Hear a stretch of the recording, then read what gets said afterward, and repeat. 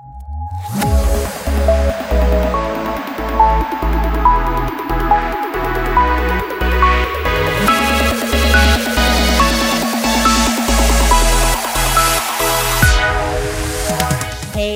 all of you amazing humans.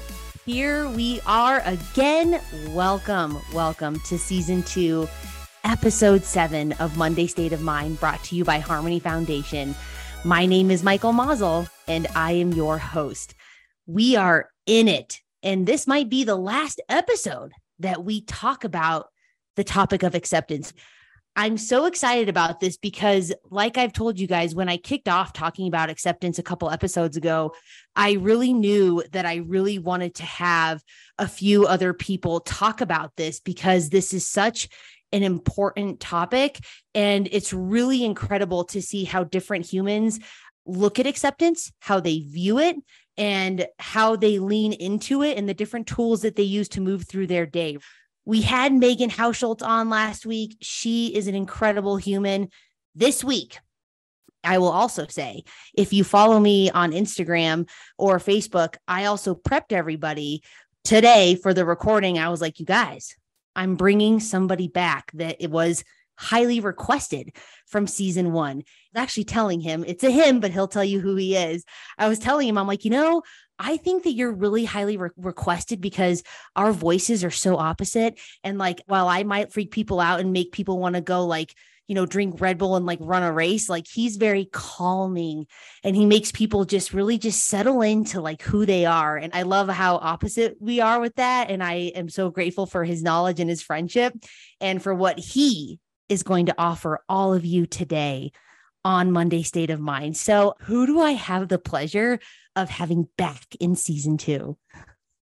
Hey, Michael. I'm so grateful to be here. I was so excited that you were back at Harmony and ramping up this podcast again. And I was like, oh, I hope I get an invite. I was thinking about text her to see if I can get on. I was like, I just love that you do this and you're so good at being a host and getting the most out of your guests and really having interesting conversations that are engaging and hopefully helpful to the listeners. But my name is Brian Tierney. I am the executive director over at Cure West here in Denver, and also former coworker of Michael, where we really did have those, as you spoke, that energies that just kind of balance each other out, which I think is always a good mix to have, right? And we would do groups together, and it was Michael's energy and my different energies, but both very positive and worked well together. So yeah, I love talking with you, Michael, and I'm very grateful and honored to be invited back on your podcast. Oh, I'm so glad you're here. And I got to tell you, Brian, the podcast has been trending all over the world. We've been really trending in New South Wales and also in New Zealand. So I'm sure all these people across the world are really going to love having you back too. And I'm going to tell all of you guys, since Brian has been on the podcast, Brian became a dad.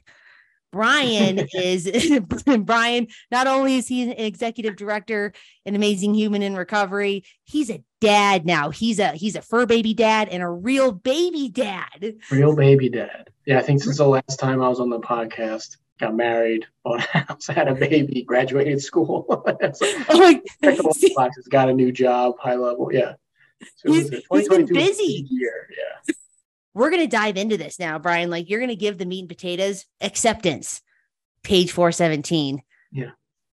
When you think about this, maybe it is on the daily, maybe it's not, but what about acceptance is the answer has been, I would say, pivotal for you in your life? What are things about it that has also been transformative for you as the way you go about your day-to-day life? What about acceptance? And even were there times, Brian, that you were like, I don't want to be in acceptance, but then realizing that when I am in that things can actually go in your favor. So you get a dump on us now. All right. Yeah. I like that last part you were asking about, that not being in acceptance, because I wasn't in acceptance for so long. I was in active denial of the effects of my drinking and drug use, my active addiction, my active alcoholism, and the consequences of that behavior, right? The consequences of living in a distorted sense of reality and almost like a perverted fantasy, kind of of what my life actually was. And it really wasn't lining up with being able to move forward in life at all. And really, I was just on a track of being dead at an early age. I mean, that's what my youth looked like towards the end. It was very risky type of behavior and very apathetic towards taking care of myself and thinking about like, well, if I keep doing this, like I'm going to die. And it's like, who cares? I certainly don't. Fortunately, I did reach that place of sufficient humiliation and demoralization that a lot of us experienced in our recovery journeys as a catalyst for the beginning of our recovery journey, that I was able to access the humility to accept the current predicament of my reality, which was I was an alcoholic and an addict, and my life was completely unmanageable. And any kind of design I tried to place on my life that was driven by self-will, the attempts of exerting power on the world around me, which was essentially a practice in futility, was just leading me towards a really dark life. There's a reason it's a large part of the first step in the 12-step philosophy, like 12-step process, right? Like we have to be able to accept our current reality in order to do something about it. Like if I don't think what I have is a problem, then I'm not going to take the necessary action I need to take to address it. But what I think was a catalyst for that is, and this is something that came from someone way smarter than me and way more spiritual. I'm drawing way more spiritual.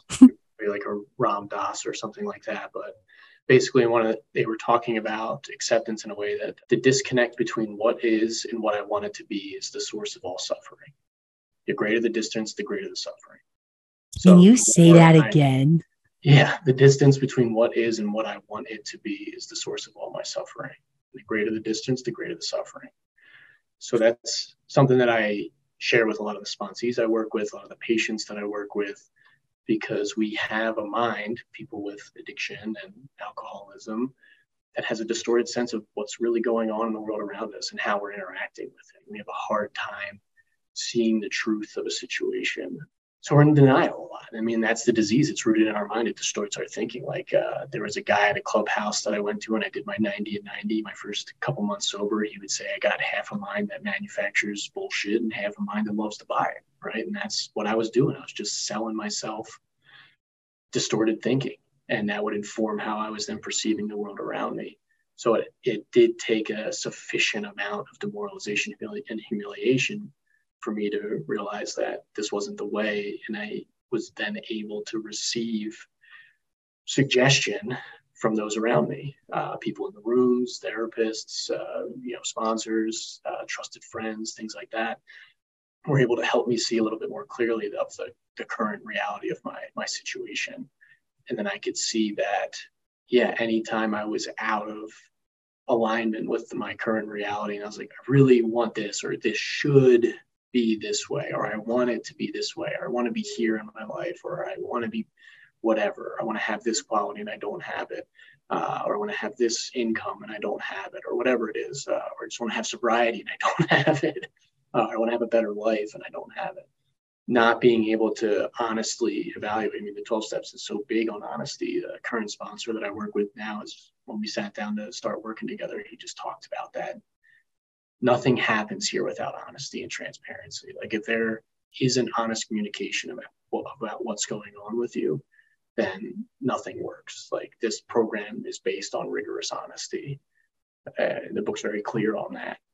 And outside of 12-step philosophy, even in therapy, like if you're not honest with your therapist in treatment, like you're not going to get the work done that you need to get done.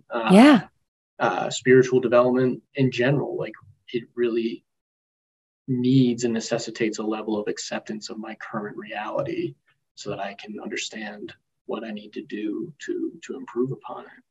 And I think there are some other things that I like to think about with acceptance, because at first when I was approached with this idea of acceptance, I was like, oh, so I just put my hands up and just accept the fact that my life sucks, or this thing about how society's working that I don't like and I think is wrong. I just have to accept that it is and do nothing about it.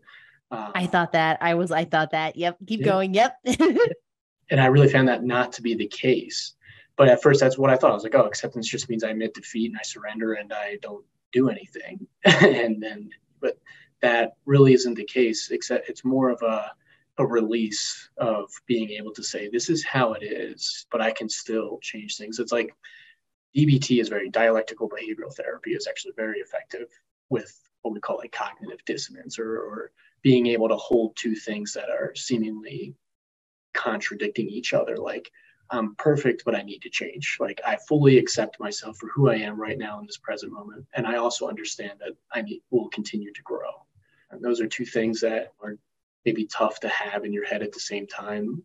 So I'm bringing that up to say from a 12-step perspective, like we're talking about accepting the situation so I can work on myself and grow. And from a therapeutic perspective, we're talking about like, hey, you're good enough, you're okay, but also things need to change, and growth is a part of just developing spiritually and developing into a healthy life. So I think there is that part of acceptance that has this almost contradiction in it of like accepting the current situation, but still being able to work towards a better solution for it, doing what I can. And when I'm in that space, when I can accept that I don't like something that's going on in the world or in my life, and I can accept that that is something that exists, but I can still advocate for improvement. Something I see people on the streets all the time. I see funding get diverted to other aspects of whatever society, where I'm looking at an opioid crisis with fentanyl and carfentanil, and people are dying in insane numbers. I mean, it is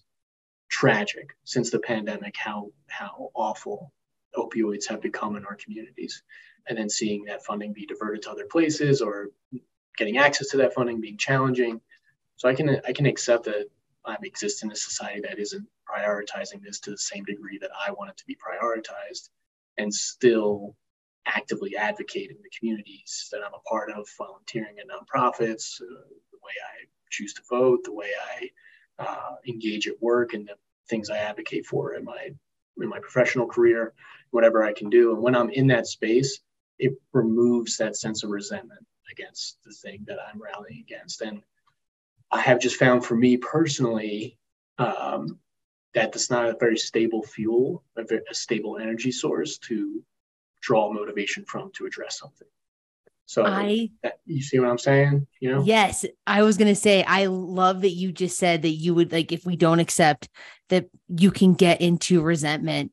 I'm like, oh, that is not a healthy behavior either. And so I would love it if you could talk about just like the simple fact that you acknowledge that, and how do you choose to move through not getting into resentment? Because sometimes we do, but what has it been like for you to also like get to resentment and be like, this sucks, and to choose differently? Yeah. I think it's a Gandhi quote. Again, I don't know, some spiritual teacher. Dude, he's dropping quotes like it's going on a style. I love it. And I may be paraphrasing a little bit, but essentially the teaching is like, do what you have to do with people in the world around you, but never let them out of your heart. So there's a way to engage with everything that we do in our life. Even if we're fighting against something, we can do it compassionately. We can do it with love in our heart, essentially. I take that line in the big book that anger is the dubious luxury of other men, essentially, very seriously. Like, anger is something, and resentment is something that will quickly or lead me towards a path of alcoholic and addict behavior, selfishness and self-centeredness. And then all I'm worried about is like what I want, what I need, and blah, blah, blah. So I try to, when it comes up, process it in a healthy way. And that doesn't mean I don't get angry, don't get frustrated. I'm a human being experiencing the human condition. I'm going to get angry, I'm going to get frustrated. But I have this new design for living that 12-step work, therapy work has provided for me in my recovery, that I can now channel that in a way. I try to tap into that kind of thinking, like, I'll do what I need to do in this situation, set a firm boundary with somebody, advocate strongly for something that I want to see changed in my community. But I never let whatever I'm rallying against outside of my heart. Like, I really try to hold space for it and be compassionate towards it. Because when I'm not in that place of acceptance with the current reality of a situation, then I'm going to be using resentment as a fuel. And I've just found that to be a very unstable fuel to motivate myself. For me, it's like a corrosive fuel. Like, it may get the job in the short term, it may get the thing done. Like, oh, I hate this thing is happening, so I'm going to do something about it. And maybe that's good in the short term, but that fuel it's corrosive and very destabilizing. Like, it easily destabilizing and can be pointed then in the wrong direction or something. So I try to be mindful when that stuff's coming up for me in my life. How am I navigating this? Like, and I have found that I will also be able to be more effective in whatever I'm trying to improve in my life or in my community or whatever it is, if I'm able to approach it calmly and peacefully and thoughtfully. Yes.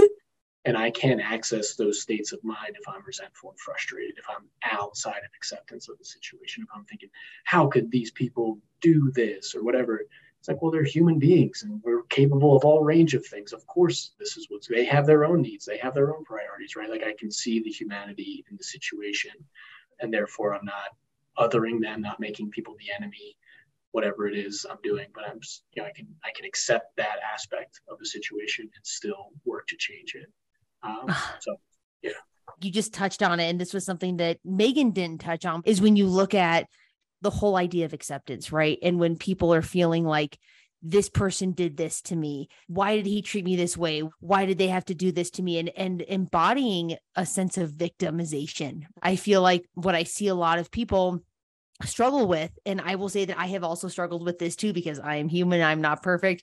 And I will struggle with it because I don't want to accept that they didn't do these things to me intentionally. And even if they did, I get to accept how I'm going to react. And sometimes I wish I didn't have to have acceptance. I wish that I could just react in a super inappropriate way and it be okay. And I'm valid and I'm seen and I'm heard, because I deserve to act that way. I deserve to be able to be a jerk to that person, when in theory, it's like, that's really not the truth. And so what are your thoughts on when there is that victimization that comes with lack of acceptance? Right. What was coming for me as you were sharing that was like that sense of righteous indignation. God, yes. I love the moral high ground. I love, right, victim stance, as they may call it. And that's something that I continue to work on and all that stuff. But yeah, it tastes good. It feels good to feel like I'm in the right and I know this and I was wronged. As a person in recovery, as a person with addiction and alcoholism, it's not worth engaging with. No matter how good it feels, the cost of staying in that state for too long is, the longer I stay there, the longer I increase my probability, at the very least, engaging in alcoholic behavior. I'm not talking just drinking, but just selfishness. And the very most, that's drinking and jail institutions of death for me, right? So I think about, for a lot of people, I think too, it's those people in our lives, typically family, yes, historic, challenging and complex relationships with, and like we get triggered by it. We just get triggered by it, and we're like, that person does this and they do this and this isn't right and they should do this and they should be like this and they should treat me like this and they should talk and they should respect my recovery and they should blah blah blah. A lot of shoulds, a lot of disconnect between the reality of what that person is and what I want them to be, right? Greater the distance, greater the suffering, right? What I think of there is, if I can, and I've done this with many relationships in my life, I can save myself so much resentment, stress, so much time of them taking up, free rent in my head, essentially. If I can accept that that person is who they are and I'm going to love them, I'm going to set boundaries with them and I'm going to honor those boundaries, and they're going to probably test those boundaries. They're going to poke through them. They're setting boundaries with people is just very little about like telling them like, hey, don't do this anymore. It's more not letting them do that to you consistently in compassion. Interact with people how you need to interact with them, but never let them out of your heart. Allowing you and giving yourself the freedom to do what you need to do in a human interaction, like setting a strong boundary with someone. Like, I can't have this person in my life right now, and they frustrated by that, or I have to go meet with a family member that I know I have a really challenging dad or a mom or somebody that, or husband or wife, children, whatever it is for you, that is really triggering for me to be around. The quicker I can get to a place of acceptance with, that's how that person is. I'm not going to change them, but I can change how I show up in that interaction. I can set different boundaries. I can allow that person into my life as much as is appropriate.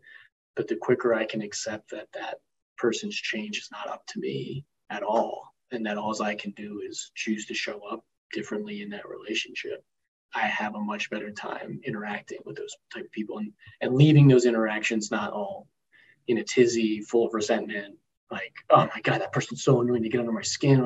It's like, I know that person is the way they are. Yeah. Fine. And they're fine the way they are. That's it. I just have to accept that. And I'm going to engage with them differently. I'm going to choose to take a different perspective as I engage with them. They may say stuff that in the past, maybe a year or two ago, was really triggering to you, would destabilize you, or they're engaging in a behavior that was super annoying to you. And then you're able to come in and go like, oh yeah, that's what they do. That's like their mode of operation. I'm not going to take it personally. So this is outside of 12-step stuff, but I went to a treatment center that was founded in the 4 Agreements. If anyone's familiar with those, pretty popular recovery book. And it talks about never taking anything personally, ever. And that can be really hard to do when things are personally directed at you. I think that ties into a little bit of the Al-Anon space, which I had a sponsor recommend when I was working in treatment. He's like, I think you need to go to Al-Anon, because I was getting a lot of questions. And I was like, what they do, what I tell them to do. And I was out of acceptance with people in early recovery, essentially. They talk about that thing where it's like, what that person is doing has got nothing to do with me. Like, that's their stuff. And I don't need to take it personally. I can choose to take it personally, and then I'll get all full of resentment and up with the lack of acceptance in the situation. Or I can understand that that person's on their own path, and I don't need to take whatever they're doing personally, because I know I'm doing my best to show up in a positive way in the relationship. Right. So I love everything. I love everything that you're saying. And I love how you keep tying it back to like, it is a choice. Like, we have a choice. And so now, as we wrap up, because I could make him stay here all day, but what does your life look like today now that you recognize that you do have that choice? But because before, like, we think like we didn't, or we didn't want to accept it. But now that you're in acceptance of having a choice of how you show up, what has that done for you? So much relief.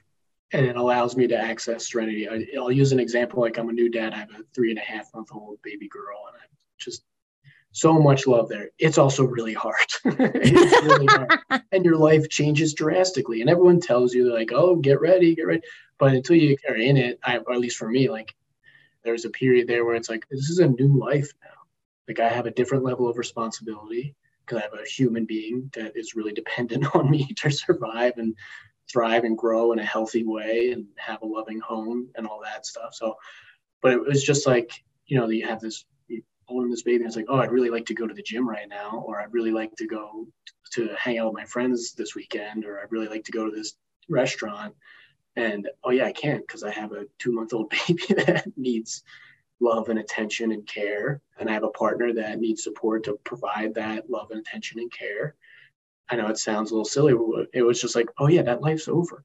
This is a new life now. Like, I have to accept that this is my current reality, that I'm a new dad. And if I want to be the kind of dad that I hope to be and want to strive to be, then I have to let some of these things go. So anytime it comes up where I'm like, oh, I'd really like to be playing music right now, but I got to hold my baby because she's crying or frustrated about something, I just remind myself to accept the position that's like, oh yeah, this is how it is now. Let's just tap into this present moment, be here with this situation, and understand that the more that I want, they say Buddhist Hindu philosophy, suffering is the root of all, desire is the root of all suffering. The more I'm desiring to be doing something else that I'm not currently doing, like holding my baby when I want to play my guitar or go out to a restaurant or something, this is going to spin more. So the quicker I can access that acceptance of like, this is what I want to be, this is what I'm doing, this is what I chose to engage with in the life that I wanted to have. And that comes at a cost, and being able to let go of those kind of desires for the past, or desires of like what I want it to be in a certain moment. It just allows me to sit into that present moment and access that serenity. And then I can be very back in that space of gratitude of like, man, I'm so glad that, I made a choice to do this and have a family and be present with this little baby. And rather than just being like, God, please go to sleep so I can do what I want to do. That's right. Suffering. And the quicker I can get into the space of like, no, I'm happy I could do this all night. Like, I'll tell myself that, like, if she needs to be fussy all night and I'm up and I have to go to work in the morning, so be it. I get more time to spend with my daughter, whatever it is. Like, I try to, and it's hard.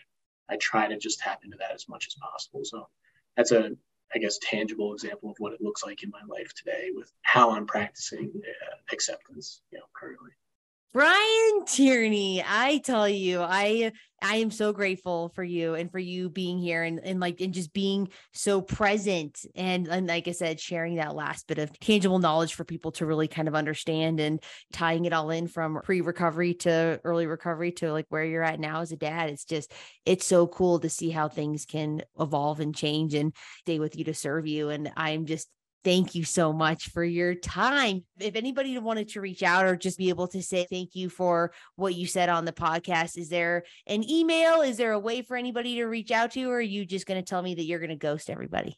I won't ghost. I'll give out my email here. So it's just brian.tierney@grncare.com. I'm always happy to talk about recovery, treatment, life, spirituality, whatever it is. I try to make myself as available as possible. I'm a busy fella. I won't deny it. But if you reach out to me, I will, love to get connected with you. There you guys have it. And we'll put it in the show notes as well. And again, you guys, this is what we do on Monday State of Mind. We come together and we build better humans. So with that said, before we part ways, I want to remind all of you that help is available. If you or someone you know is in need of assistance, please reach out to the Harmony Foundation at 970-586-4491. Just remember that together we build better humans. All right, you guys, we'll see you next week.